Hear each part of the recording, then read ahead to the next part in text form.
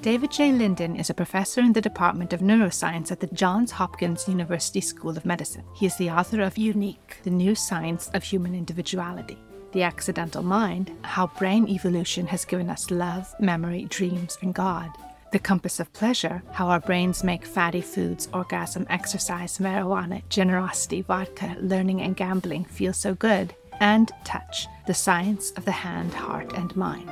His laboratory has worked for many years on the cellular substrates of memory storage, recovery of function following brain injury, and other topics.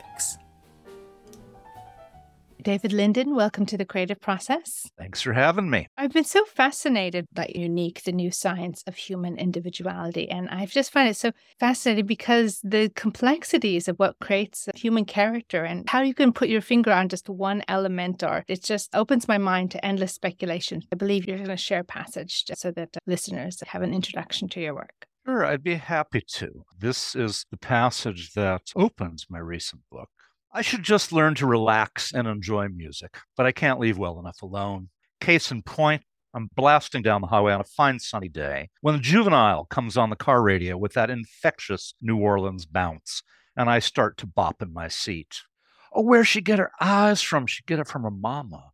Oh, where'd she get her thighs from? She get it from her mama. Oh, where'd she learn to cook from? She get it from her mama. I'm singing along now, doing the call and response and smacking the steering wheel to the beat. But on a parallel track, my mind is already chewing on the lyrics. It's the curse of the nerd to overanalyze. I start thinking about DNA. Okay, she got her eyes entirely from her mama's and papa's genes, but those thighs? That's probably a mixture of genes and learned eating habits. The population of bacteria resident in her gut affects her metabolism, and hence the thickness of her thighs. Her mama probably taught her how to cook. So that's down to social experience. And we know from identical twin studies that individual food preferences have only a small genetic component, so not much mama or papa there.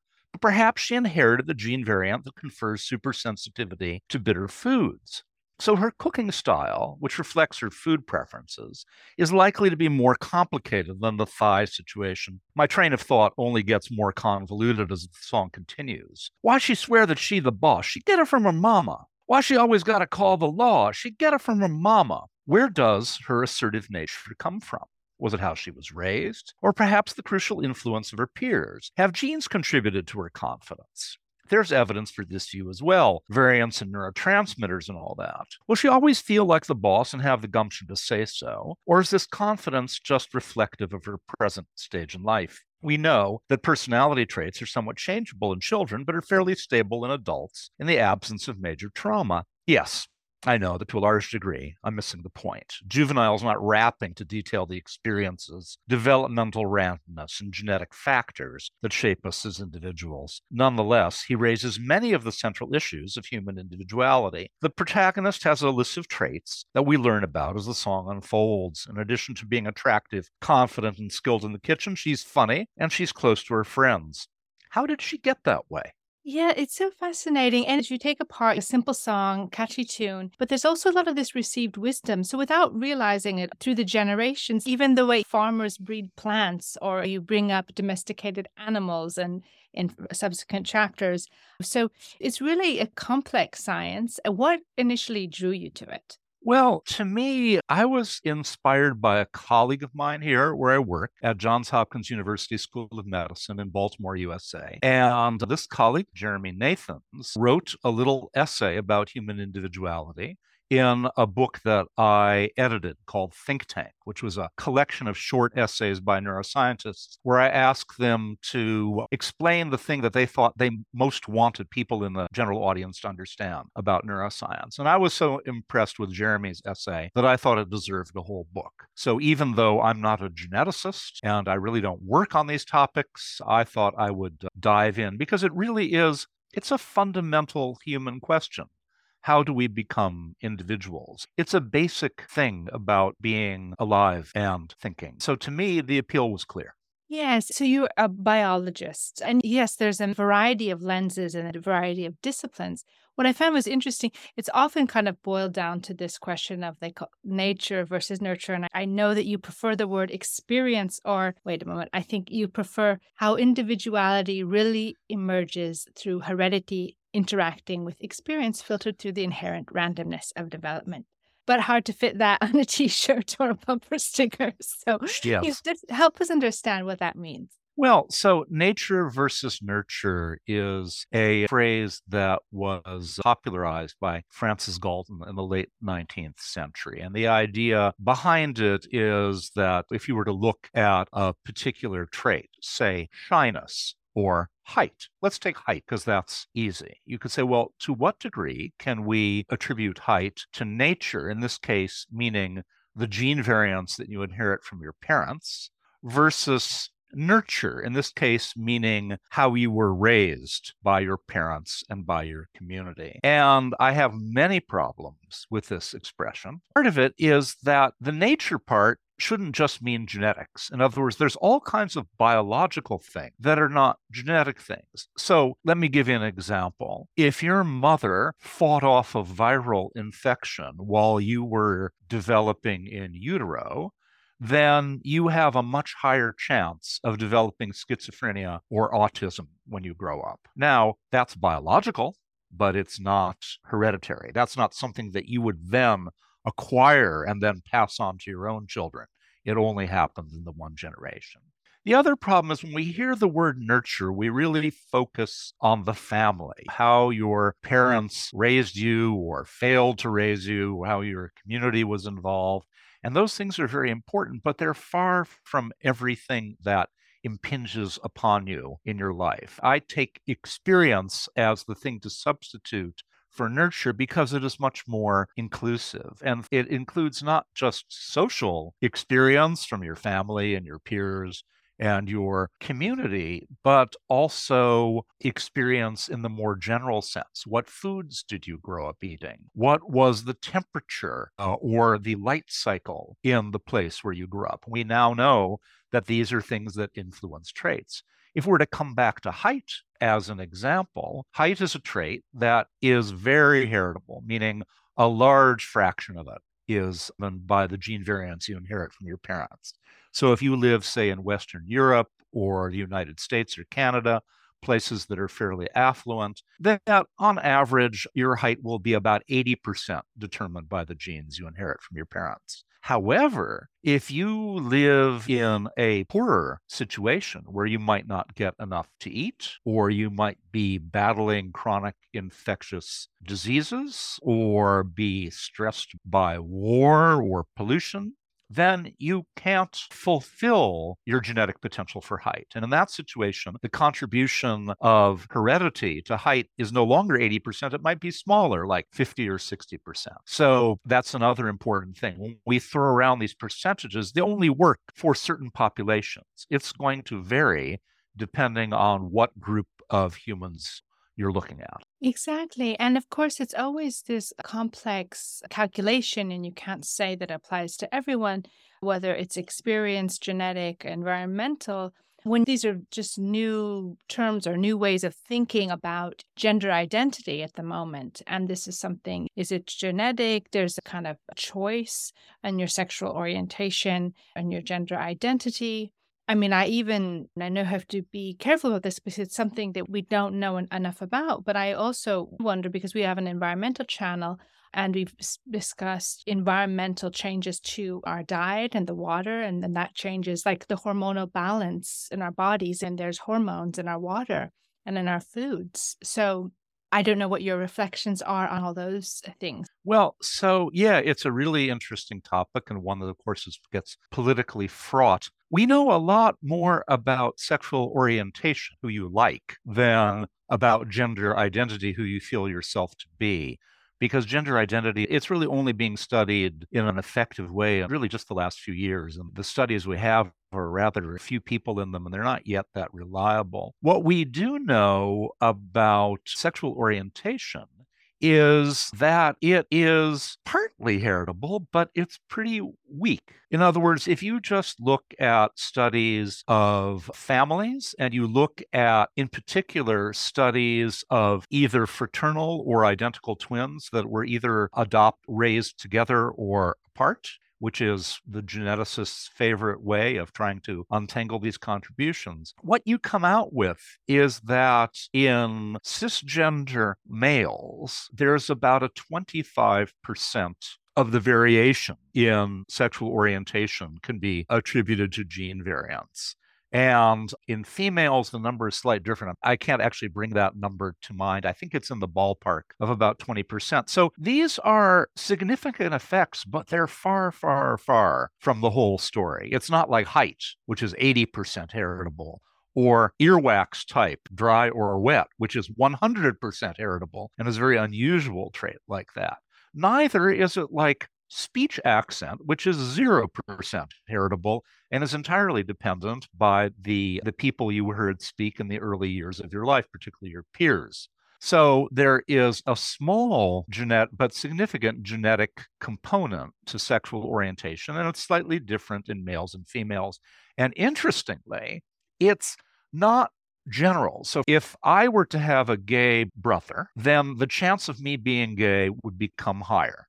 But if I have a lesbian sister, that does not change the chance of me being gay, or vice versa. If a woman has a lesbian sister, then the chance of her being attracted to women is higher. And if she has a gay brother, it doesn't make any difference at all. So it's not like gayness or straightness is what heritability is acting on. It's attraction to males or attraction to females.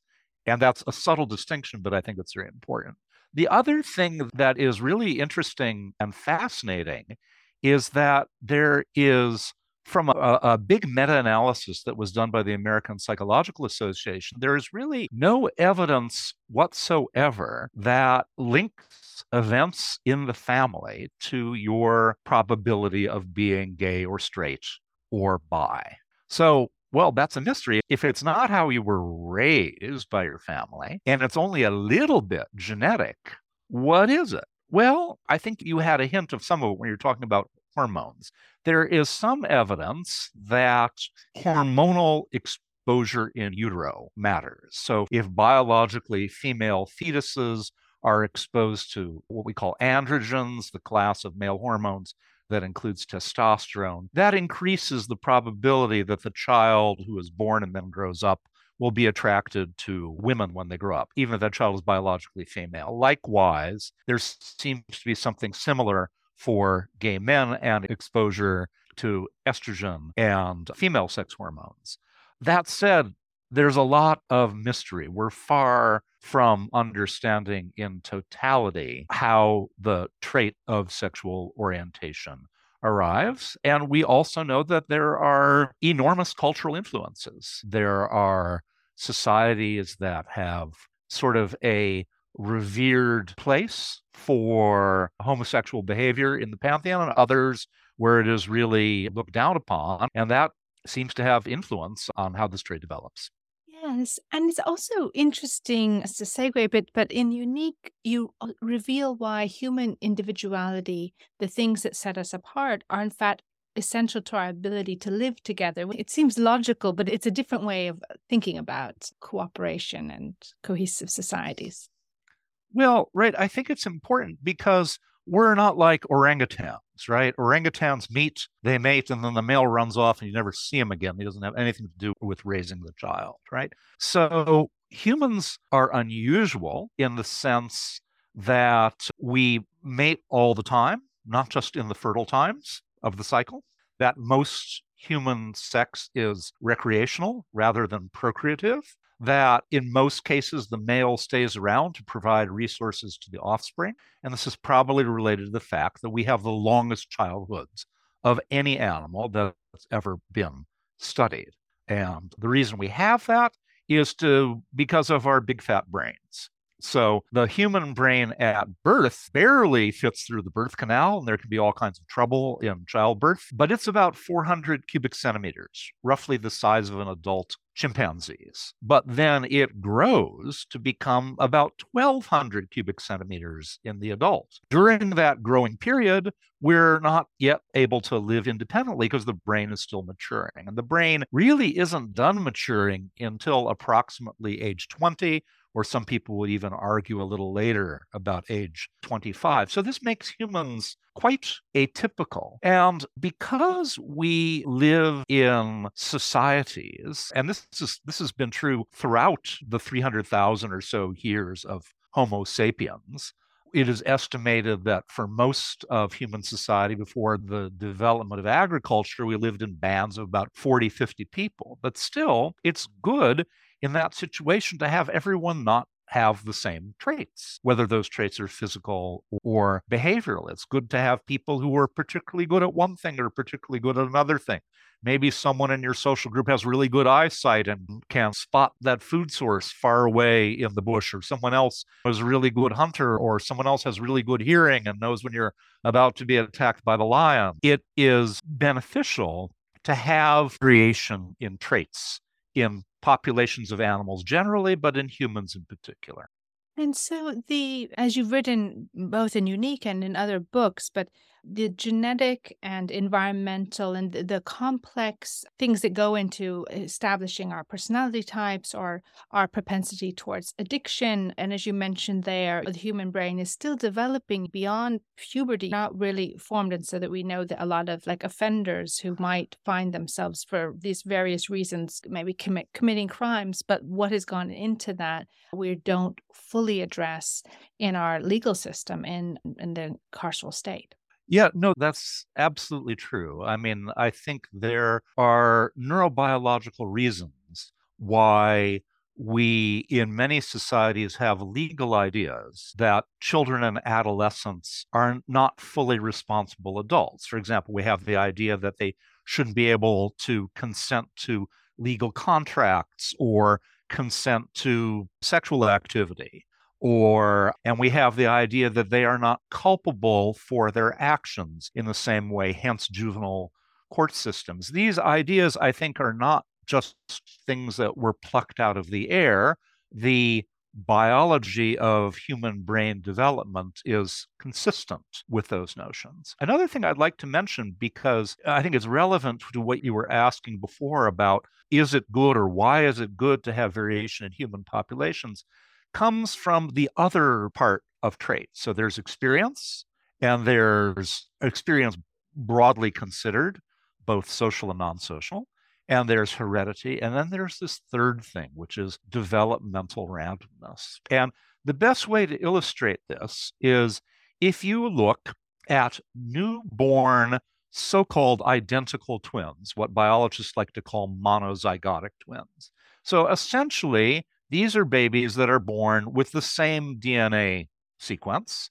They've been lying right next to each other in the womb developing. So while there is a little bit of variation in what happens in the womb, there isn't that much. It's pretty much the same environment for baby A and baby B.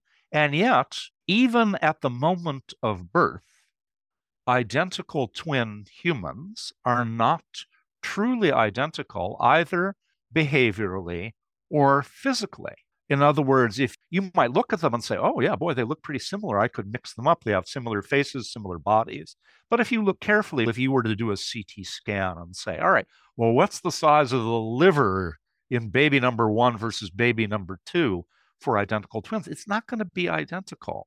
Likewise, one might already be more fussy than the other or make eye contact more, right? And parents of twins know this. I'm a parent of twins myself, so this is brought home. My twins are fraternal.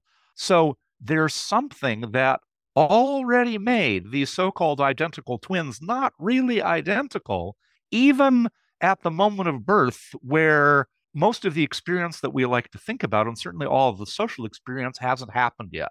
And so what is that thing? Well, what that thing is developmental randomness. And this comes from the fact that the development of really the whole body, but let's just focus on the brain, isn't absolutely uniquely specified as a wiring diagram in the DNA. So it's not like there's some huge blueprint of how all these hundreds of billions of neurons with their trillions of connections wire up to each other, and that's there in the DNA, and then the baby comes out exactly made to this plan. Rather, the instructions are kind of vague. I'm anthropomorphizing a bit, but the instructions from the DNA might be, all right, well, you neurons that are growing this way, about half of you cross over to the other side of the brain, and the other half of you keep going the way you were. Well, in one fetus developing, maybe 40% of the axons will cross over to the other side of the brain. Another one, 60% will. And it is pseudo random the way that happens. So this is a source of genetic and then trait variability that nature is providing, is stirring the pot and giving rise to variation in populations of animals, including humans, even if they're genetically identical.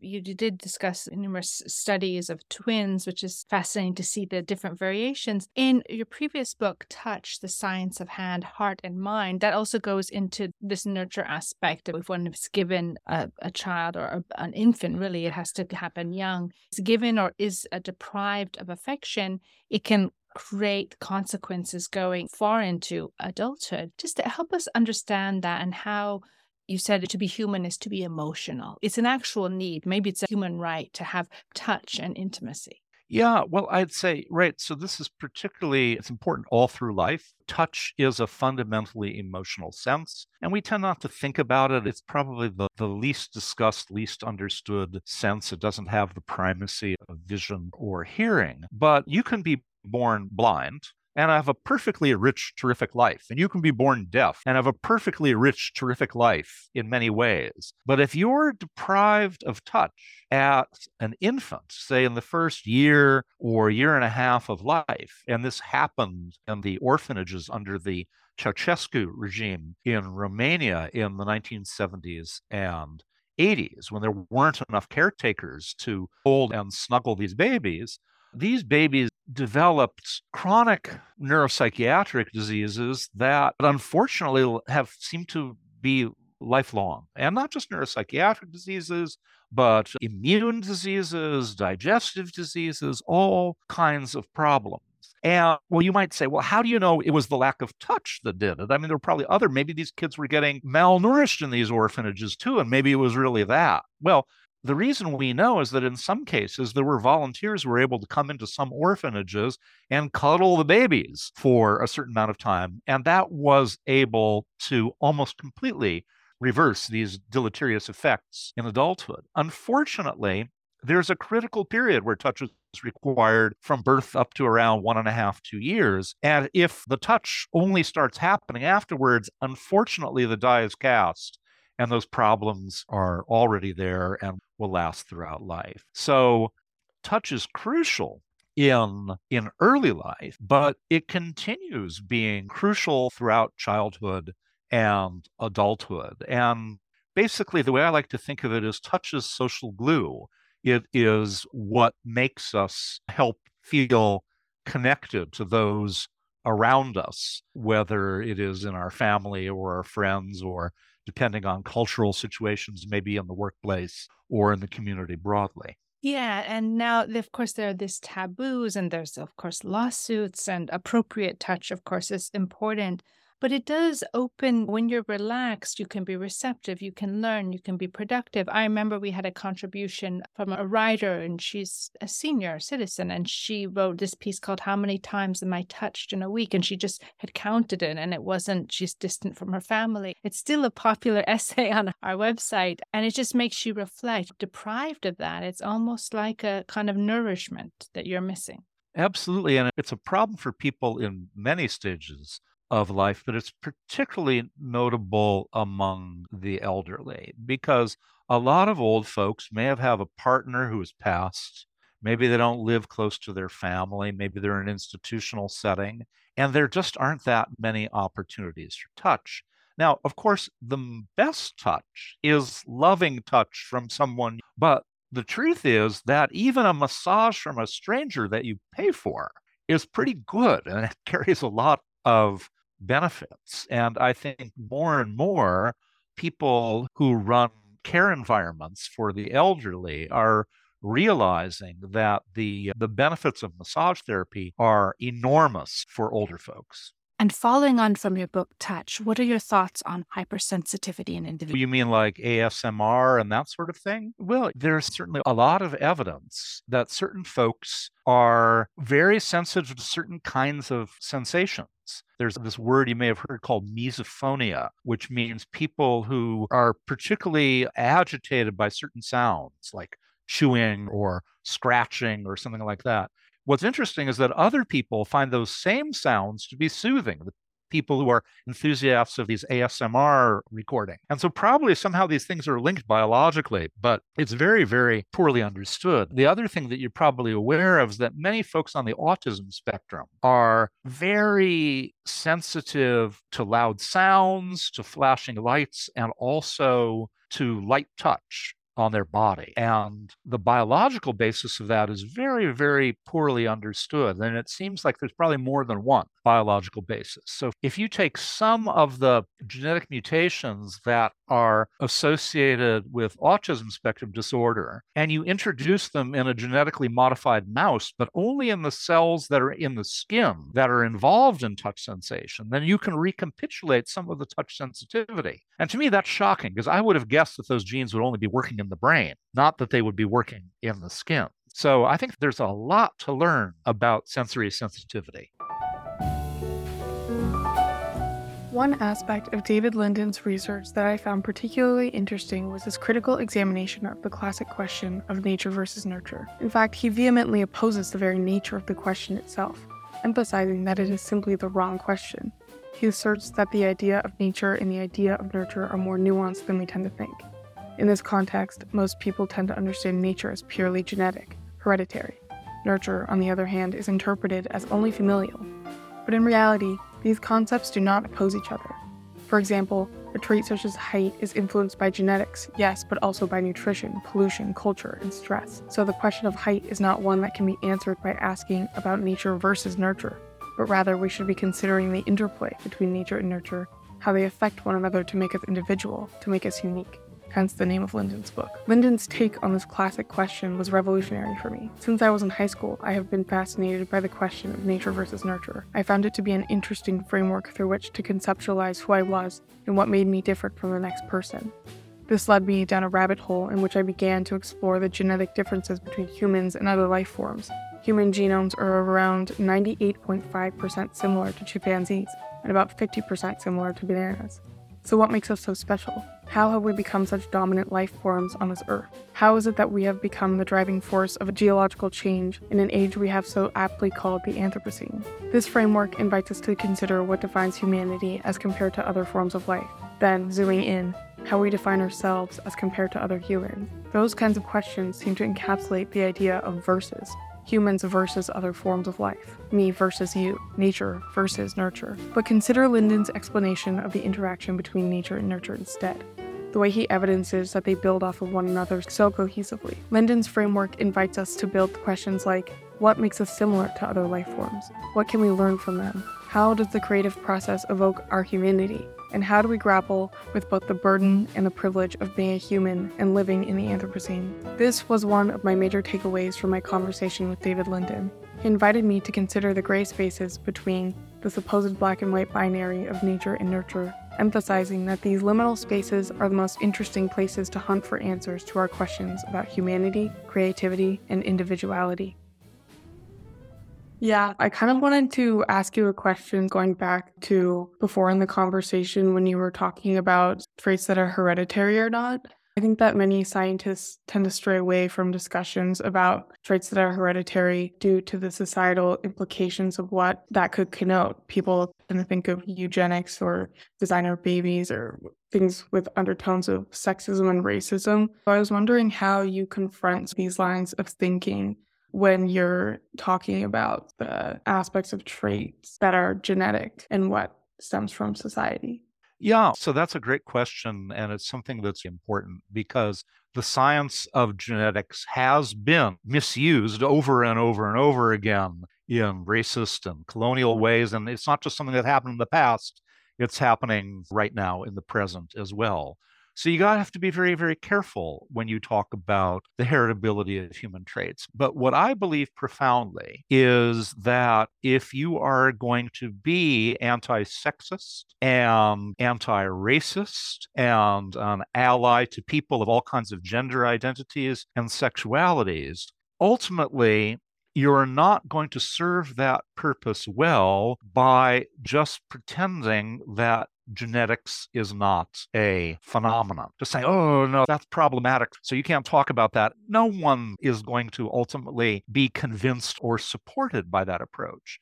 But I think you have to be enormously careful, and there are lots of people who've written very well about this. Angela Saini is someone who's written some terrific books on the problems and misuse of genetics. Adam Rutherford is another person who's written very well on this sort of topic. But there are two sides to saying that certain traits are heritable. So a lot of my gay friends are very invested in the notion that there is not necessarily genetic, but biological component to sexual orientation. Because they say, as soon as I had any sexual feelings, they were towards the same sex as me. And it doesn't feel socialized. It feels like something fundamental, like my eye color or my height. And when you look at the legal basis, for example, in the United States for granting more rights to gay folks, it has relied on this notion of inevitability, that these traits are at least to some degree innate. And if you look at the Supreme Court decision that legalized gay marriage in the United States, it relies on this notion of this trait not being a choice, but being on something deeply basic and innate. Now, the interesting thing about that is that if you talk to different people, they have very different ideas about this. Like most gay folks in the United States will say, yeah, I was born that way. As soon as I have these feelings, that was the way I was. And it really feels like it is innate. And there are other folks, though, who say, no, I'm gay by choice. I made a choice to be gay, and that is reflective of my agency in the world, and I'm offended by the idea that I was just compelled to it. I feel like I chose it. I don't think there's a right or wrong here. I think you can come to your traits any one of a number of ways. And I think it's very important to say that when I throw these numbers around, like height is 80% heritable, that's not something that applies to an individual. It applies to a population, right? And so if you take a trait, let's say schizophrenia. Schizophrenia is also a very highly heritable trait, about 80%. But there might be some people for which their gene variants make it 100% chance they're going to be schizophrenic.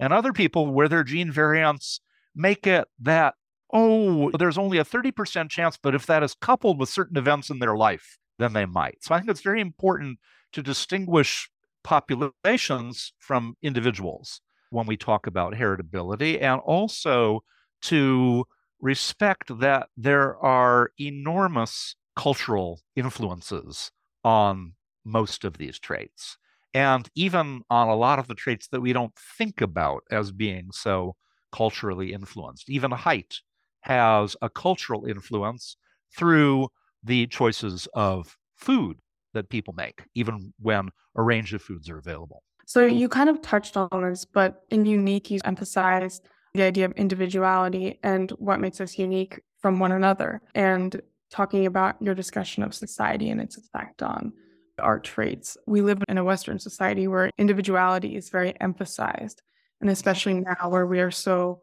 politically divided, and the idea of identity politics and labels are creating lots of binaries and divisions in our society. How should your discussion of individuality and unique be interpreted and applied in our society, and maybe how could it be misinterpreted?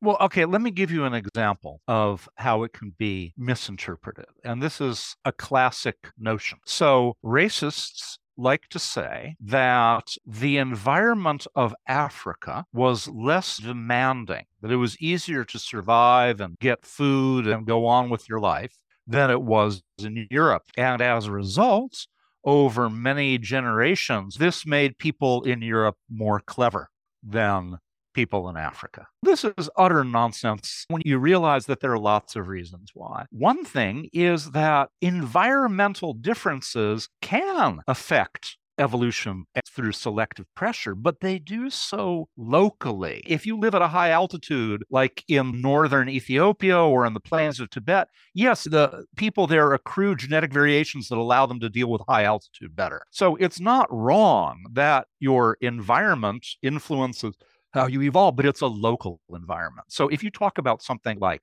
Europe, well, there's lots of local environments. In Europe, there's high mountains, there are places that are warm, there are places that are cold, there are places that are sunny, there are places that are cloudy, there are places where these foods are available and places where other foods are available. Same with Africa. Africa isn't a single environment. It has deserts and jungles and mountains and floodplains and all the different kinds of physical environments that you find. So the racist notion that Africa is a unitary environment that is somehow less challenging than the unitary environment of Europe fails in many ways. But one way is it fails based on the assumption that these environments are unitary. They're not. There's all kinds of environments in either of those two. That's an example of a way in which genetic ideas and explanation can be misused for the ends of racism and colonialism. Let me give another example where people tend to confuse things. Body mass index, which is sort of an index of how much fat you're carrying in your body. And it's not a perfect index, but it's moderately good as a measure. It turns out that body mass index is heritable as a trait, and it's heritable in France, and it's heritable in the United States. Now, if you look at body mass index on average in the United States and France, they're significantly different. Americans have a significantly higher body mass index than French people. So some people look at that and they say, oh, well, if this is a heritable trait and it's higher in Americans, it must be that Americans have different gene variants that makes them fatter. No, it isn't true at all. The reason is because Americans eat more calories and they exercise less. It's not a genetic difference. In other words, things can be heritable in a given population, but that doesn't mean that the difference between populations in a trait is itself necessarily heritable. This sort of discussion of the interactions between culture and the environment and biology is so interesting, and I feel like very pertinent to society these days. I wanted to talk about the role of creativity in your work. One aspect that I really enjoy is your infusion of personality and humor into it, from your blog to your writing style. I find it very refreshing in a field that takes itself so seriously. What role does humor, maybe creativity and personality, play in your professional career, and how does it influence the scientific process for you? Well, thank you for saying that. I have two jobs. I have a job during the day, which is an academic job. I run a biomedical research laboratory in a medical school. And the output of that job is specialized scientific papers written in very technical language for other scientists. And so there isn't that much humor that shows up. Occasionally, I'll crack a joke if I'm giving a talk at a university. I'm going to University of Texas next week. I'll probably make a few jokes there, but it isn't fundamental. However, my job at night is to write books and magazine articles and do television for a general audience. And for a general audience, I think anything you can do to humanize science and draw people in is going to be enormously beneficial if you can tell it as a story that might interrelate to your own life. People were built to tell stories, and people like stories about other people. It's a fundamentally human thing. The other thing is that when I write about science for a general audience, I'm not just trying to convey the information about science. I have another goal, and that is to humanize scientists. We scientists are asking an awful lot of people in the general world. We're asking for their tax dollars to fund our research. We're asking for our forbearance for experiments with animals, which have, where it is reasonable to have ethical concerns. And we're asking people to believe us when we say things like, put on your mask to stop the spread of COVID, or the planet is getting warmer and this is a crisis and we have to deal with it.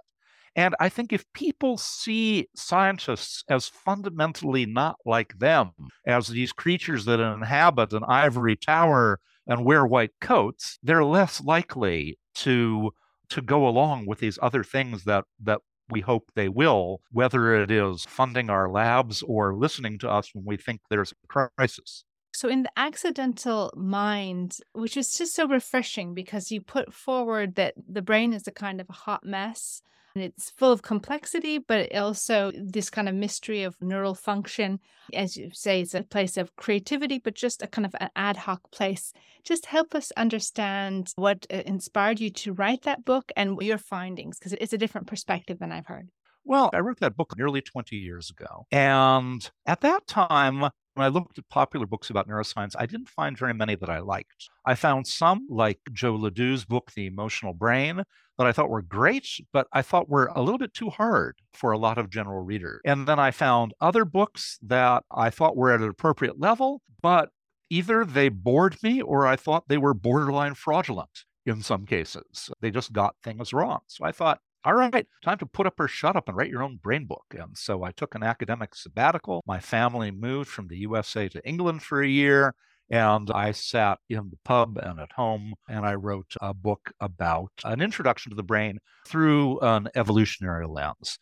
And I realized that one of the problems I had with science communication, particularly on television, is the brain was revered as this sort of ideally organized and engineered machine that could do all these wonderful things. And if you look at the science programs of the day, the brain is spinning against a backdrop of galaxies, and some man with a very deep voice is intoning the brain, the most complicated entity that there has ever been. And when you actually look at the brain, you realize that just like everything else that evolved, it got stuck in certain design modes.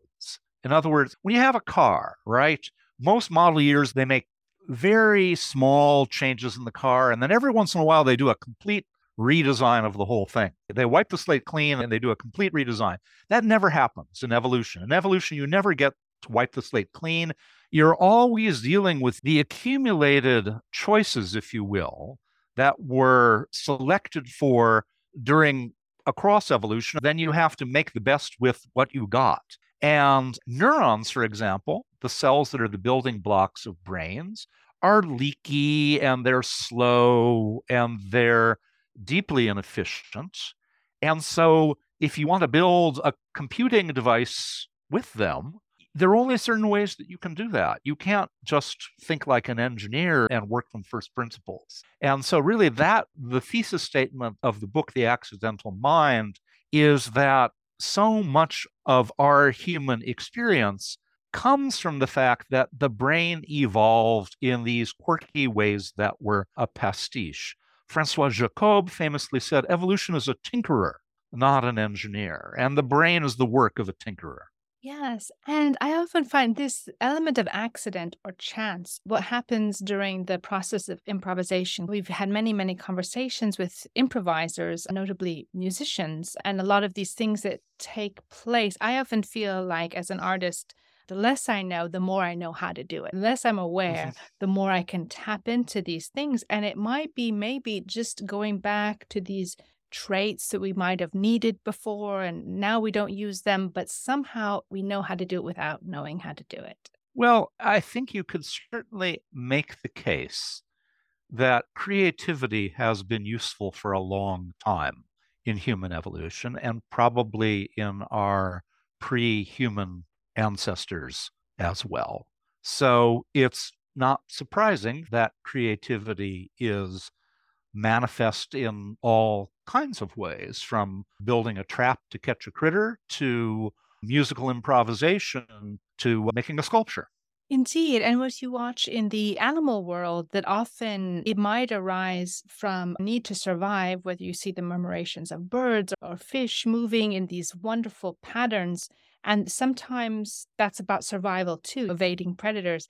But also find that with the conversations with improvisers is that it's about losing the sense of self. Like something happens when they've done some of these brain scans during these performances, they're improvised, that it's like the sense of self somehow dissolves, that area that's about self and individual, and that you somehow become, I don't know, beyond oneself. Well, that may well be. I mean, I'm a little skeptical of that because honestly, if I were to look at a brain scan and someone said, point to me the region that has the sense of self, I don't know that I could actually do that. So, in other words, I accept this notion as a higher level explanation that can be really useful. I would say our ability to reduce that to brain regions and brain activities now is still really not there. I'm not saying it will never be there. It may emerge, but it hasn't emerged yet. Sense of self is a really, really interesting idea. And it's something that fascinates me because it is used both kind of at a very high level in a cognitive way, but neuroscientists think of sense of self more in terms of our senses that literally point inward. So when we think about the senses, we usually think about things like touch or vision or taste or smell or hearing that are designed to tell us not about our own bodies, but about the external world. But we also have all these senses that are interoceptive rather than exteroceptive. And they're telling me things like, how is my head oriented relative to gravity? That's my balance, vestibular system. Where are my limbs in space at this moment that I can do even with my eyes closed, right? I know where my arm is even with my eyes closed because I'm getting information from my muscles that is being sent to my brain. I know how distended my bladder is and whether I'm going to need to go to the bathroom soon. I know my immune state, my breathing, my blood chemistry, my digestion. All of these things are senses of self. And the degree to which they influence higher cognitive processes is, to me, one of the really fascinating questions of neuroscience right now, and one that we're just really starting to understand. Yes, indeed. And there is that mind body dilemma. We just think that consciousness takes place around the brain and the mind because we have our eyes are there and everything. But it is a thinking or a feedback process with the body. Well, yeah, it is. So, on the one sense, yes, we really understand the world through the experience of having bodies. On the other hand, if you have a high spinal cord paralysis and you can't feel your body, it's not like suddenly your mental life doesn't exist anymore or is fundamentally shifted, right? So, how do we understand this? This is a difficult problem. Being embodied is crucial for how we develop, and yet somehow if we are disembodied in certain ways, we can tolerate that too. Well, is that because we only got embodied early and it's okay and there was a critical period and it's over? We don't know. These are really interesting questions. Yes, exactly. And again, I'm also skeptical about where things take place in the brain because, of course, there's these complex things that are changing all the time. It's not like a fixed space, it's not a computer on top of a body. And so, also in the compass of pleasure, you really investigate this other aspect of where the pleasure comes from. And I guess, again, it goes back to the brain. Right. So there is a circuit in the brain for pleasure, which neuroscientists like to call reward.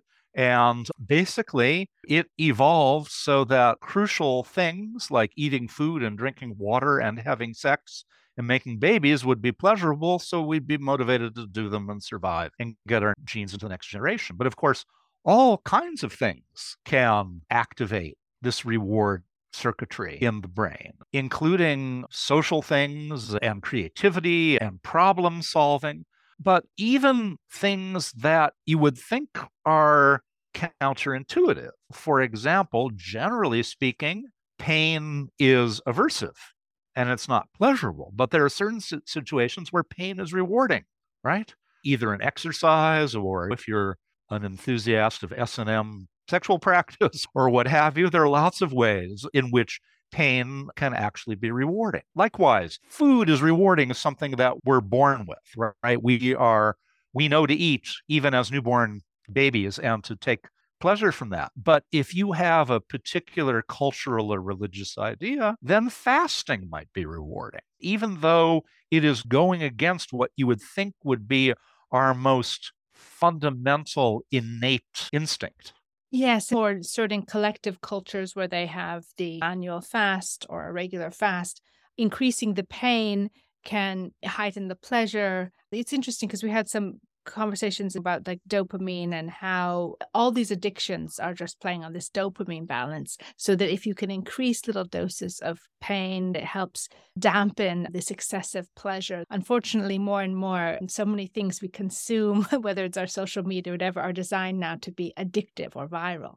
Yes, that's absolutely true. And a lot of it, the devil is in the details. If you live in Bolivia in the countryside and there are coca plants growing there, and you chew the leaf to get a little tiny dose of cocaine, and that helps you have a little more energy as you're walking around in your farm, that's not really a problem. You're getting a very slow dose, comes on very slowly, it's a low dose, and then it tails off very slowly. Whereas the very same compound inhaled in powder form, which acts very rapidly and very strongly, is enormously addictive and destructive, and very quickly makes it so that it blunts your pleasure and you need larger and larger doses to feel the same kind of reward. So the timing of things is really important. Part of the reasons why cigarettes are even more addictive than heroin is because when you smoke, you suck on that cigarette and then you get a tiny little reward instantly. There's not a lag. You get it right away within about a half a second. And then you do it over and over and over and over again. And that is something that really teaches your brain that sucking on that cigarette is associated with that little tiny pleasure buzz. And as you correctly said a moment ago, this is exactly what makers of websites and phone apps are trying to replicate. They're trying to give you those little rapid rewards all the time that will make you stay on their creation. Yes, it's a scary world. And I wonder if you had been approached. I know you're not a neuroscientist, but I know that they're certainly mining all the universities for people who can tap into our impulses. Well, after I wrote Compass of Pleasure, I actually was asked to consult for a number of companies on reward. And while I did for one, I actually turned down most of them because honestly, I thought they were evil. Well, I'll take your word for it. Thanks for that inside track. I didn't want to give them my neurobiological insight about reward because I wasn't confident that they were going to use it for good. Yes, indeed. They've said that they don't really care about you. We just are into making money. This is what has been on record. So it's like not a mystery.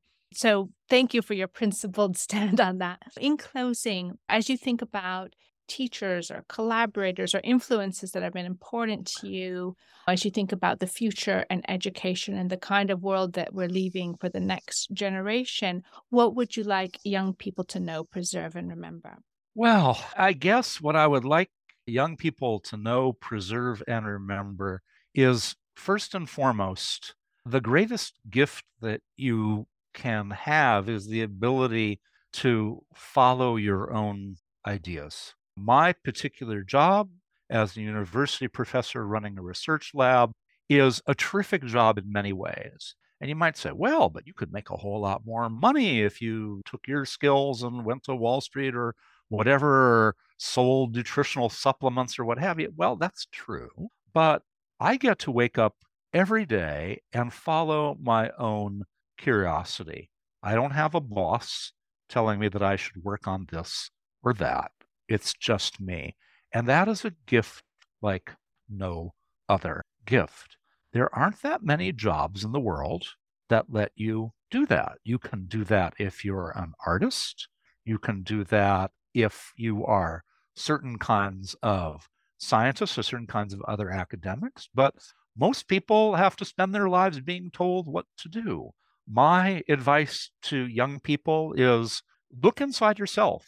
And if it's important to not be told what to do all the time, that should be your guiding light for what you want to spend your life doing. If following your own curiosity is the most important thing to you, as it is for me, then you have to think very, very carefully about the kind of career that's going to allow you to do that, because most don't. Yes, superb advice. And we're so glad that you followed your curiosity and your own ideas because they're immensely shareable and illuminating. Thank you, David Linden, for helping us understand what creates human individuality, how genetics, experience, human touch, our minds, and a variety of elements influence who we become, and how the things that set us apart are essential to our ability to live together. Thank you for adding your voice to the creative process. Well, thank you for having me. The Creative Process podcast is supported by the Jan Michalski Foundation. This interview was conducted by Mia Funk and Callie Cho, with the participation of collaborating universities and students. Associate interviews producer on this episode was Callie Cho. Digital media coordinator was Sam Myers. Wintertime was composed by Nicholas Anadolus and performed by the Athenian Trio. We hope you've enjoyed listening to this podcast. If you'd like to get involved with our creative community, exhibitions, podcasts, or submit your creative works for review, just drop us a line at team@creativeprocess.info. Thanks for listening.